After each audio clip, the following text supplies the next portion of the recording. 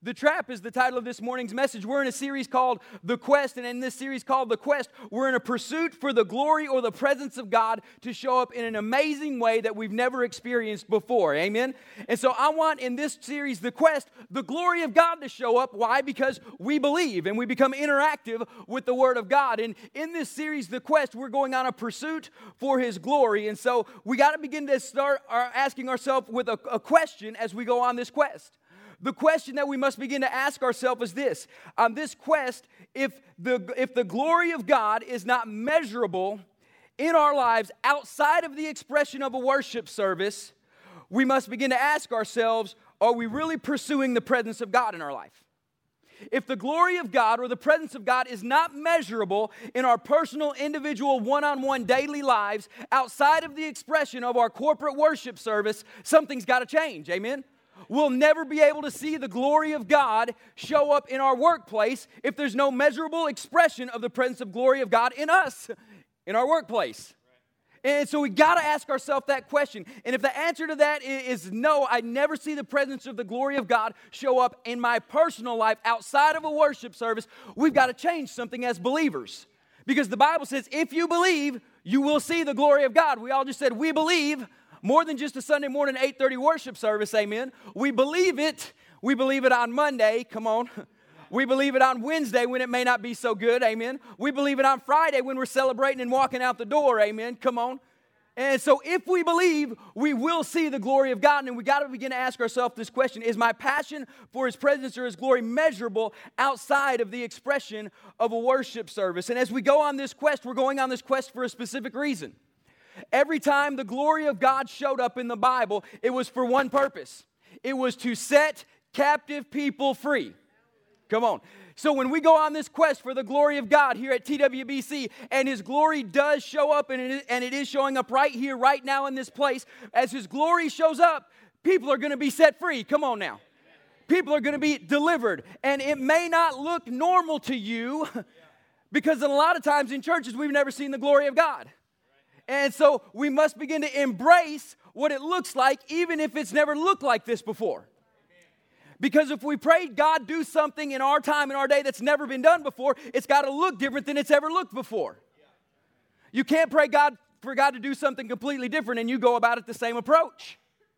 So we must begin to believe, God, that His glory is going to show up. But when it begins to show up and manifest, it's for the setting of His people free so they can encounter Him in a new way. And this is the mandate we've got from God in Isaiah 61 verse 4. It says, they shall repair, which means redeem or make new, the ruined cities, and redeem and make new the devastation of generations. After the events of this past week, how many of you know we need a redeemed devastation of generations? Amen. We need a redeeming of generations, not just the next generation, but our generation and the generation that's ahead of you, and even probably the generation that's gone on before you. We need to see them redeemed and made new because it ain't working. And if you have any questions about it working, watch the news for any length of time, you'll realize it ain't working. And so God gave us a mandate as the church. God believes in us. Come on. God has faith in us. Come on. God says you can do it. Come on. He says it's your job, TWBC, to redeem or make new a ruined Sulphur Springs and redeem and make new the devastation of the generations that you come in contact with. It's time for us to rise and be the church that embraces His glory. And that's why we're on this quest. To see the glory of God that we've never experienced before. And I'm going to encourage you that this quest is not for the faint of heart. We cannot stop pressing forward because of fear of what we do not know and knowledge that we do not have. We cannot stop because God begins to do something different because of fear of what we do not know and knowledge of what we do not have. Many great movements of God have been halted because we don't know what He's doing, and fear of what we do not know and knowledge that we do not have has prevented us from embracing the power of God moving forward, and it stopped us from embracing a movement forward because we've stepped back and said, let's just hold up a little bit. This is where we must embrace who the Comforter is, the Spirit of God, the Holy Spirit is in our life. He said, He will show you, Joel, things to come. So when I start doing something you've never seen, the Holy Spirit's going to show you things to come so you can keep walking in step with me. And we can walk this thing out together. So we have got to begin to embrace things of God, and we cannot let fear of what we do not know and knowledge that we do not have keep us from walking in the presence of God. So this is not for the faint of heart. If you want a country club Christian atmosphere, this is not the place. I'm just telling you. I'm not going to embrace a country club lifestyle in the church. Because Jesus said, the kingdom of heaven suffereth violence, and the violent take it by force. That doesn't sound like country club life to me. And so we must begin to step into this new realm of His glory that we've never experienced before. And because we have fear of what we do not know and knowledge that we do not have, we've taught people in the church to coexist with mountains instead of removing mountains. We've called them to endure mountains instead of transforming mountains in our life. And with this new movement of the glory of God, we will no longer endure or coexist with mountains. We will say to this mountain, be thou removed and be thou cast into the sea. We'll remove it or we'll transform it for the glory of God. And so this is the quest that we're on. This is the avenue that we're pursuing. This is the mandate that we have from the Father. And so in doing this, we must begin to beware of the trap. When you think of the medieval times and you'd send a group of soldiers out on a quest, as they would go off through the countryside, they would have to be aware of a couple things, and they would be called ambushes. They'd be called traps, that as they were riding along, the people would be hidden in the forest, and they would launch an attack on the quest that was going forward to try and stop them. And many times it wasn't to try and stop the quest, it was just because they were trying to steal from them. See, listen, the enemy is not smart. He only knows what you tell him. So as you go on this quest, you may think he's trying to stop the glory of God in your life. He's just trying to stop you. He doesn't know why. But if he stops you, he stops the quest, whether that was his intention or not. So we must begin to move forward in a manner that says, I'm going to move forward in a pursuit of God's glory, and I'm going to beware of the trap. And here's the trap. It's the trap of good versus greatness. It's the trap of experiencing a feeling that changes me in a worship service and experiencing the face of God that changed me for a lifetime. We must beware of the trap of being good and having a good service. Because a lot of times when something good's happening, we get excited about good, and God says, don't stop at good because I haven't reached the level of great yet. And we fall into the trap and we get satisfied for good because it's better than you ever had. But if it's just better than you ever had, it may not be the best that He has. Come on. I can't say that again, okay? We fall into these traps because we experience something good and it's better than we ever had. And so we stop at good when God says, don't stop there because I got something even better than your good. I got something of my great. We've got to begin to grab hold of this and not be complacent with the trap. See, Israel fell into this same trap. We've talked about this in the last two messages. God wants to show you something, even show you Himself. God wants to show you something, even show you Himself. God wants you to encounter His presence because He has a gift for you. That gift is Himself. And when you embrace Himself, you get the authority to use His name. And so in this quest for God and reaching His glory, God doesn't want us to just give us things. He wants to give us Himself. He wants to give us all of Him, who He has, and everything about Him. So the trap is this. Listen to this verse in Psalm 103, verse 7. Moses, the Bible says, Moses knew the ways of God. Israel only knew the acts of God. That should be heartbreaking. Everybody says, wow, the acts of God are so amazing. Yeah, but the acts of God are just good. Knowing His ways is great. It says Moses knew the ways or the heart or the face of God is what that means. He knew the face of God. He knew about God. He knew God Himself. Israel only knew His acts. And so many times churches are believing for miracles, signs, and wonders, and those things are all good. But if we get miracles, signs, and wonders, but don't get His face or Him with it, we're missing it, and we've fallen into the trap.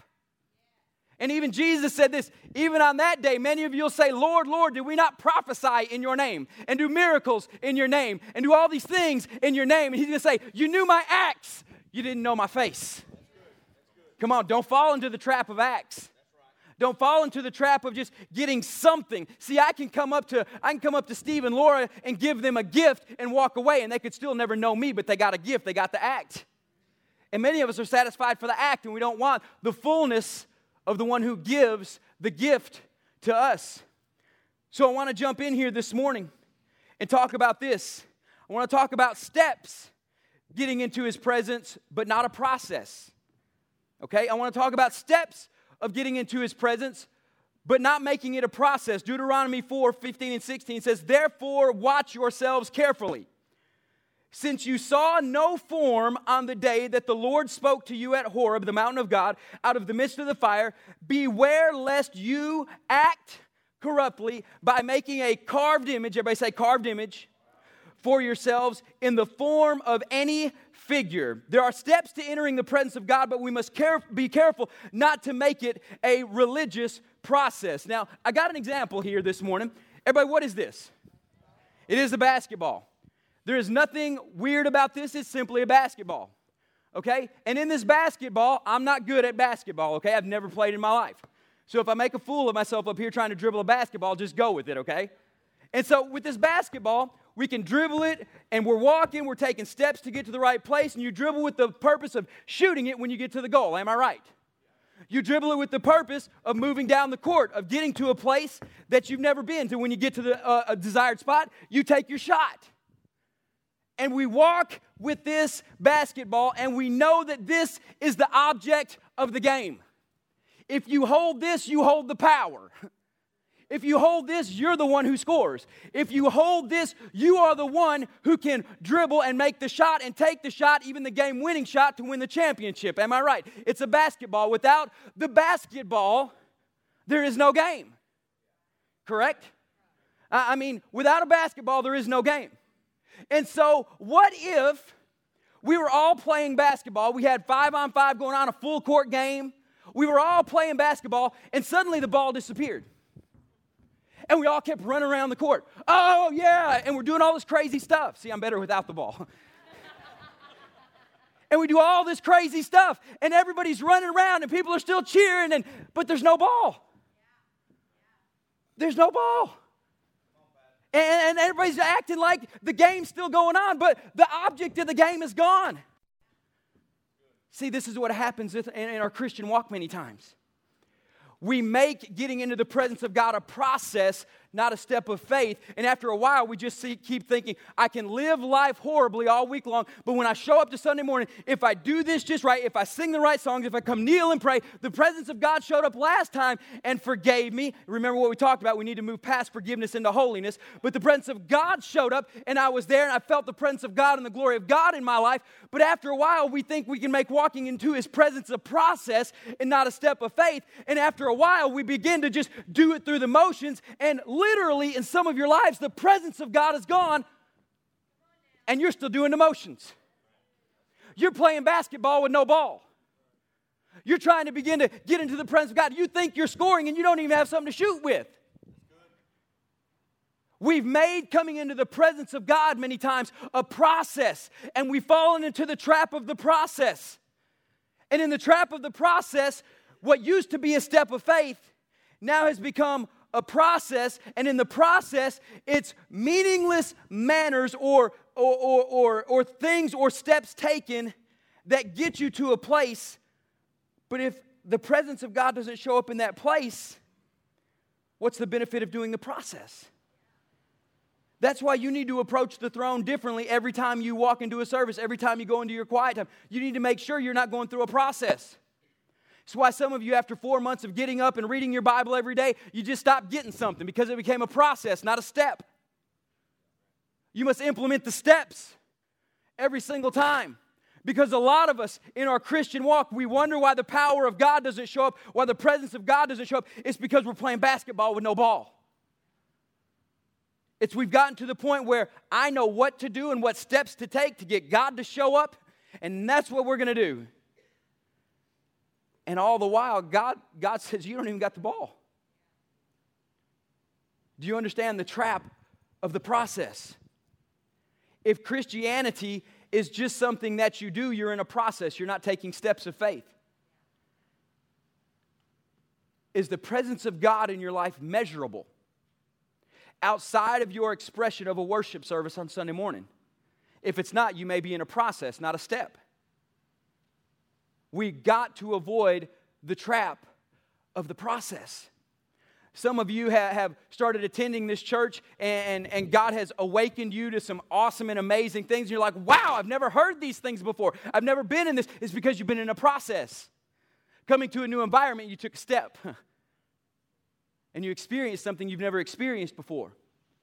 Us as leaders have got to be the most, cautious is not a good word, aware of this. Because we think we can go through our normal routine on a weekly basis and the presence of God will just show up and we can make church just a process. We got to be so careful of this, or so aware of this, I'll say. Because careful literally means full of care, and God said, cast all your cares upon Him. I'm clarifying why I'm changing my verbiage here. But we must be very aware and in tune. It says, be alert. The devil prowls around you like a roaring lion, seeking whom he may devour.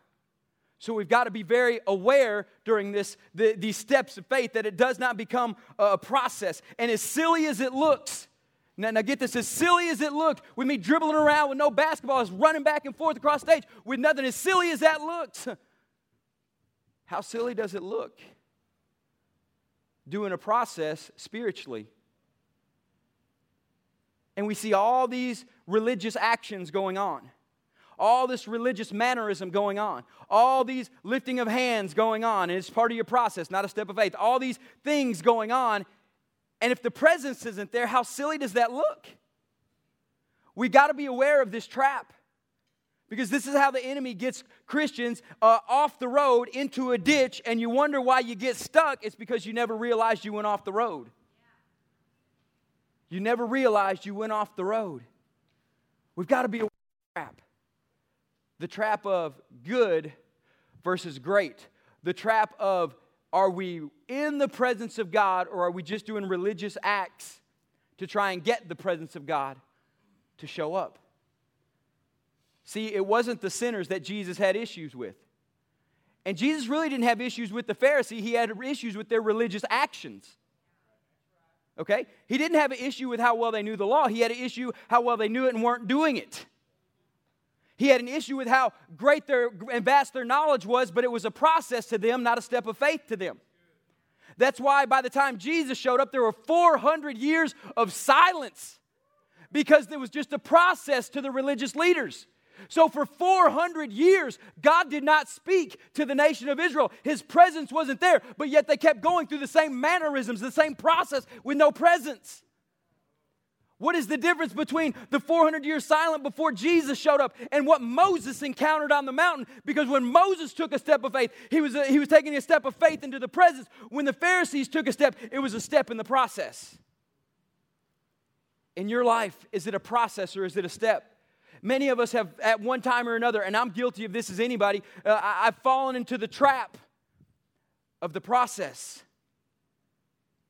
And when I recognize that I'm falling asleep at the wheel, for lack of a better term, and start running off into the ditch, I quickly pull myself out of it so I don't get stuck. You in your life, we've got to begin to embrace this the same. Don't make for yourself a carved image.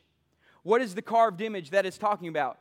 In their time, when the glory of God came on the mountain, He came in a cloud. And I believe He came in a cloud because they couldn't carve an image of a cloud and worship it. So He said, don't make a carved image. What is a carved image today? It's a process. It's a process. And it may not look like it did in the Old Testament, like a golden calf, but your process is just as much a carved image, because you've carved out a process of how you're going to get the presence of God to show up. And you worship that process. And you come to the altar because it's a process. And you stand up when we say stand up because it's a process. But we want it to be a step of faith in your life that's transformational, that's revolutionary, that will encounter the glory of God. And so Deuteronomy 4:15 and 16 says this, therefore watch yourselves very carefully. See, I kind of did the scripture backwards because I got to get you to realize there's a process that you can fall victim to. And so now we can go back to the beginning. And He said, watch yourself very carefully. It didn't say, hey, call the pastor and have the pastor watch you carefully. It didn't say call Keith, who's going to be doing our youth camp, and say, Keith, will you watch our kids very carefully? It didn't say that. It says you, yourself, watch your relationship with God very carefully, that it doesn't become a carved image or a process. It needs to be a step of faith that's new each and every day. Come on now. If you're with me, say amen. No more processes. When the Holy Spirit showed up in Acts, I don't know why he's not letting me off this point. Maybe it's important. When the Holy Spirit showed up in Acts, it was something that had never been seen before. It was not a process, but it was still the same steps in the Old Testament, because in Psalms he says, my ministers will be of wind and of fire. When the Holy Spirit showed up at Pentecost, what happened? Wind and fire. It's still a step. The step can be the same, but when it becomes a process, it becomes religious mannerisms that mess everything up. Don't miss it by looking at it. Don't miss him by looking at it. And I want to clarify this. Don't miss him by looking at it. Therefore, watch yourselves very carefully, since you saw no form on the day that the Lord spoke to you at the mountain of God in Horeb, out of the midst of the fire. Beware lest you act corruptly by making a carved image in the form of any figure. And so upon that, in chapter 4, he goes on in chapter 5 to explain what he's talking about. In chapter 5, beginning in verse number 4, I guess it says, the Lord spoke with you, talking about Moses, face to face. Everybody say face to face. At the mountain, out of the midst of a fire. And listen, while I, Moses, stood between the Lord and the congregation of Israel at that time to declare the word of the Lord, you were afraid because of the fire, and you did not go up into the mountain. That should be shattering to every believer. That there is the possibility that God is showing up in a way you can see it and you not enter into it. God is showing up and healings happen, miracles happen, His presence happens. More than that, He speaks to us face to face. Come on now. And some of us are afraid to get into it. And it says, so the Lord spoke with Moses face to face at the mountain out of the midst of the fire while he stood between the Lord and the people of that time to declare the word of the Lord. For you were afraid of the fire and you did not go up into the mountain. Jump down to verse number 22. And it says, these words the Lord spoke to all your assembly at the mountain out of the midst of the fire, out of the cloud and the thick darkness with a loud voice. Everybody say loud voice. And he added no more. And he wrote to them on 2 tablets of stone and gave them to me. And as soon as you heard the voice out of the midst of the darkness while the mountain was burning with fire, you came near to me, all the heads of your tribes and your elders. And you said, behold, the Lord our God has shown us His glory and greatness. And we have heard His voice out of the midst of the fire. And this day we have seen God speak with man, and man still lives. You ought to give a shout of praise right there. Now therefore, now this is what the congregation is asking. Now therefore, why should we die? See, they saw God speak to man face to face, and they said, why should we die? For this great fire will consume all of us. If we hear the voice of God, our God anymore, we shall all die. For who is there with all flesh that has heard the voice of the living God speaking out of the midst of the fire as we have, and has still lived? Go near, hear all that the Lord God will say to us, and you speak to us all that the Lord God will speak to you, and we will hear it and do it. Oh, goodness, that should be heartbreaking. The people of God saw God descend on the mountain. They saw God speak with Moses face to face, and they said to themselves, why should we go up on the mountain with Moses and die? Moses, therefore, you go talk to God, and whatever God tells you, you tell us, and we're going to do it, but we're not getting in the presence of God. We've got to be careful in this trap that we don't miss Him by looking at it. What do I mean by that? The people were mesmerized by the fire that inhabited the mountain, and they were so mesmerized by the fire, they missed His face. They were so mesmerized by the way God came down on the mountain and fear overtook them. They were so mesmerized by the fire, they missed His face. They were mesmerized by the thick cloud. They were mesmerized by the loud voice. They were mesmerized by the amazing way God was moving that they had never seen him move before. Because remember, they were coming out of captivity in Egypt. They were mesmerized by all these amazing things. And they were so awestruck by him, they missed his face. The trap of, oh God, we see how good you are on this mountain, but we're missing your face because we're mesmerized by the fire. On the quest for his presence, we cannot be so mesmerized by a great outpouring of the Holy Spirit of God. And listen to me on this. Miracles, signs, and wonders are good things. They're good things. I mean, if he's in a wheelchair and got up and walked, how many of you can say that's a good thing? If she's blind and now begins to see, I mean, that's a good thing. If her heart is broken and now it's healed, that's a good thing. If they didn't have the favor of God and now they got the favor of God, that's a good thing. But we can't be so mesmerized by the good thing that we miss his face. Because sometimes God can be so good and so generous and a gift so apparent that the church begins to be fixated on gifts and we're missing his face. Oh, God, help us. That when the day happens, that massive physical transformations happen and healings take place at record numbers throughout this church, and they're happening. They're happening. I mean, cancer's being healed. We have testimonies of this. God forgive us if we get so caught up in the gifts of the Spirit, we miss the Spirit in the face of God himself. Amen. Oh, Lord, help us not be mesmerized by what you do, your acts. Let us be mesmerized by your ways because we know you. We cannot fall into the trap of the good things of God and miss himself in the process. We cannot be that type of church. Because when the Spirit of God begins to be poured out in unprecedented ways, at unprecedented levels, in unprecedented times, we must begin to hold true to the one who's pouring it out, not what's being poured out. Come on, somebody better grab a hold of that. At camp this week, something's going to get poured out, and I hope they grab onto who's pouring it out, not what's getting poured out. At kids camp this week, something's fixing to get poured out, and I hope the kids grab onto who's pouring it out, not what's getting poured out. And when God begins to pour out on your life, make sure you're not looking down at what's being poured out, but look up at the one who's pouring it. Because if we don't, we will fall into a trap and we'll get accustomed to the religious movements that go on, even miracles, signs, and wonders. And the one day when it doesn't show up and we say, well, what happened? I guess the presence of God didn't show up. It's because we've been playing basketball with no ball. It's because we've been looking for what's been given, not the one who's giving it. We found the acts of God, but we missed his face.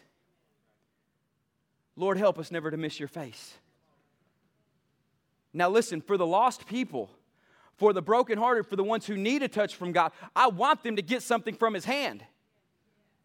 And a lot of people says, oh, don't get it from his hand, but miss his face, and that's true. But sometimes you got to get him to his hands first so they can look up to see his face. Okay? So I'm not saying there's something bad what's being given from the hands. And even when Jesus fed the 5,000, he said, feed them all so then they'll know I'm God. He said, when you give them fish, I'm going to declare my name, and they'll look up and see my face. Because it says right after that, they wanted to make him king. Right? And so there's nothing bad coming from his hands. You just got to understand that what's coming from his hands is only meant as an avenue for you to look up and see his face. But even Joel is guilty of a kid at Christmas time. When I was a kid at Christmas time and you got the G.I. Joe gift that you wanted, I didn't look at my parents' face and tell them thank you. I looked at the gift because I was mesmerized by it. See, I got the gift, but did I know the givers of it?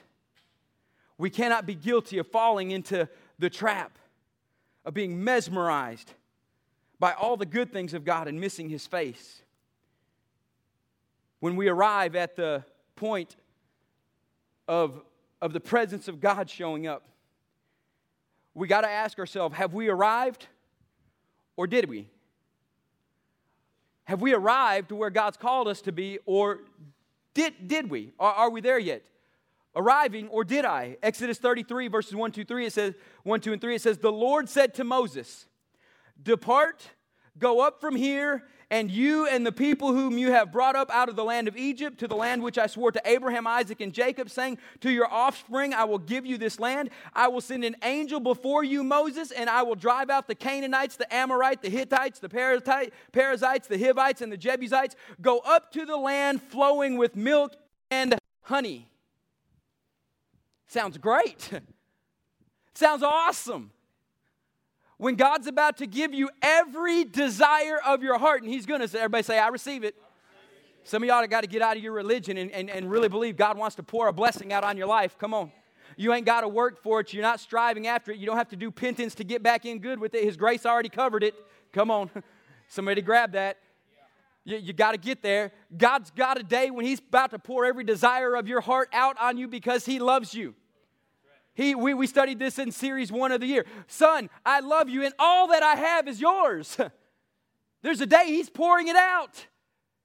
And on that day, you're going to think you arrived. And the blessings of God are great. But listen to how Moses responded to this text from God. He said, go, Moses, and I'm going to send you into the promised land. I'm going to drive out the inhabitants, and I'm going to have an angel lead you there. And this is Moses' response in verse 15.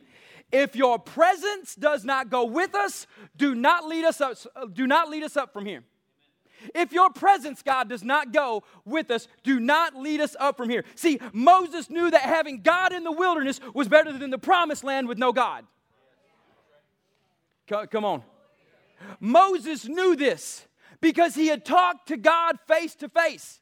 Moses knew that the wilderness with the presence of God face to face was better than the promised land without God's presence at all. And listen, this is what God said. He said, Moses, I'm bringing you to the promised land. It's everything that I promised. I'm even going to give my angel to lead you. Moses said, that ain't good enough. If your presence does not go, I am not leaving this place. See, Moses was not falling into the trap of all the good things of the promised land because he knew the good things of the promised land without the presence of the Father. The promised land would quickly, as it did, become a slave nation again, just like Egypt was. In fact, it would become worse because they were in the place that God brought them, a place that was supposed to be blessing and promise, but now they become enslaved in their own land, not even a foreign land, so they know that they couldn't even get out of this land now. Come on.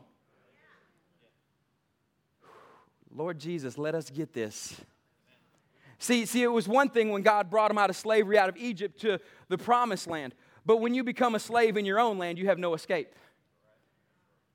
And I'll tell you, some of you have fallen into this trap. God has blessed your life with great blessings financially, great blessings in every way. And we've missed His presence because we've grabbed His things. And the very thing that God brought us to and was promised to us and is His promised land has become a curse in our life. Because we went into it without His presence. Well, then why did God lead us to the promised land and say that? Because He wanted you to take Him with you into the promised land.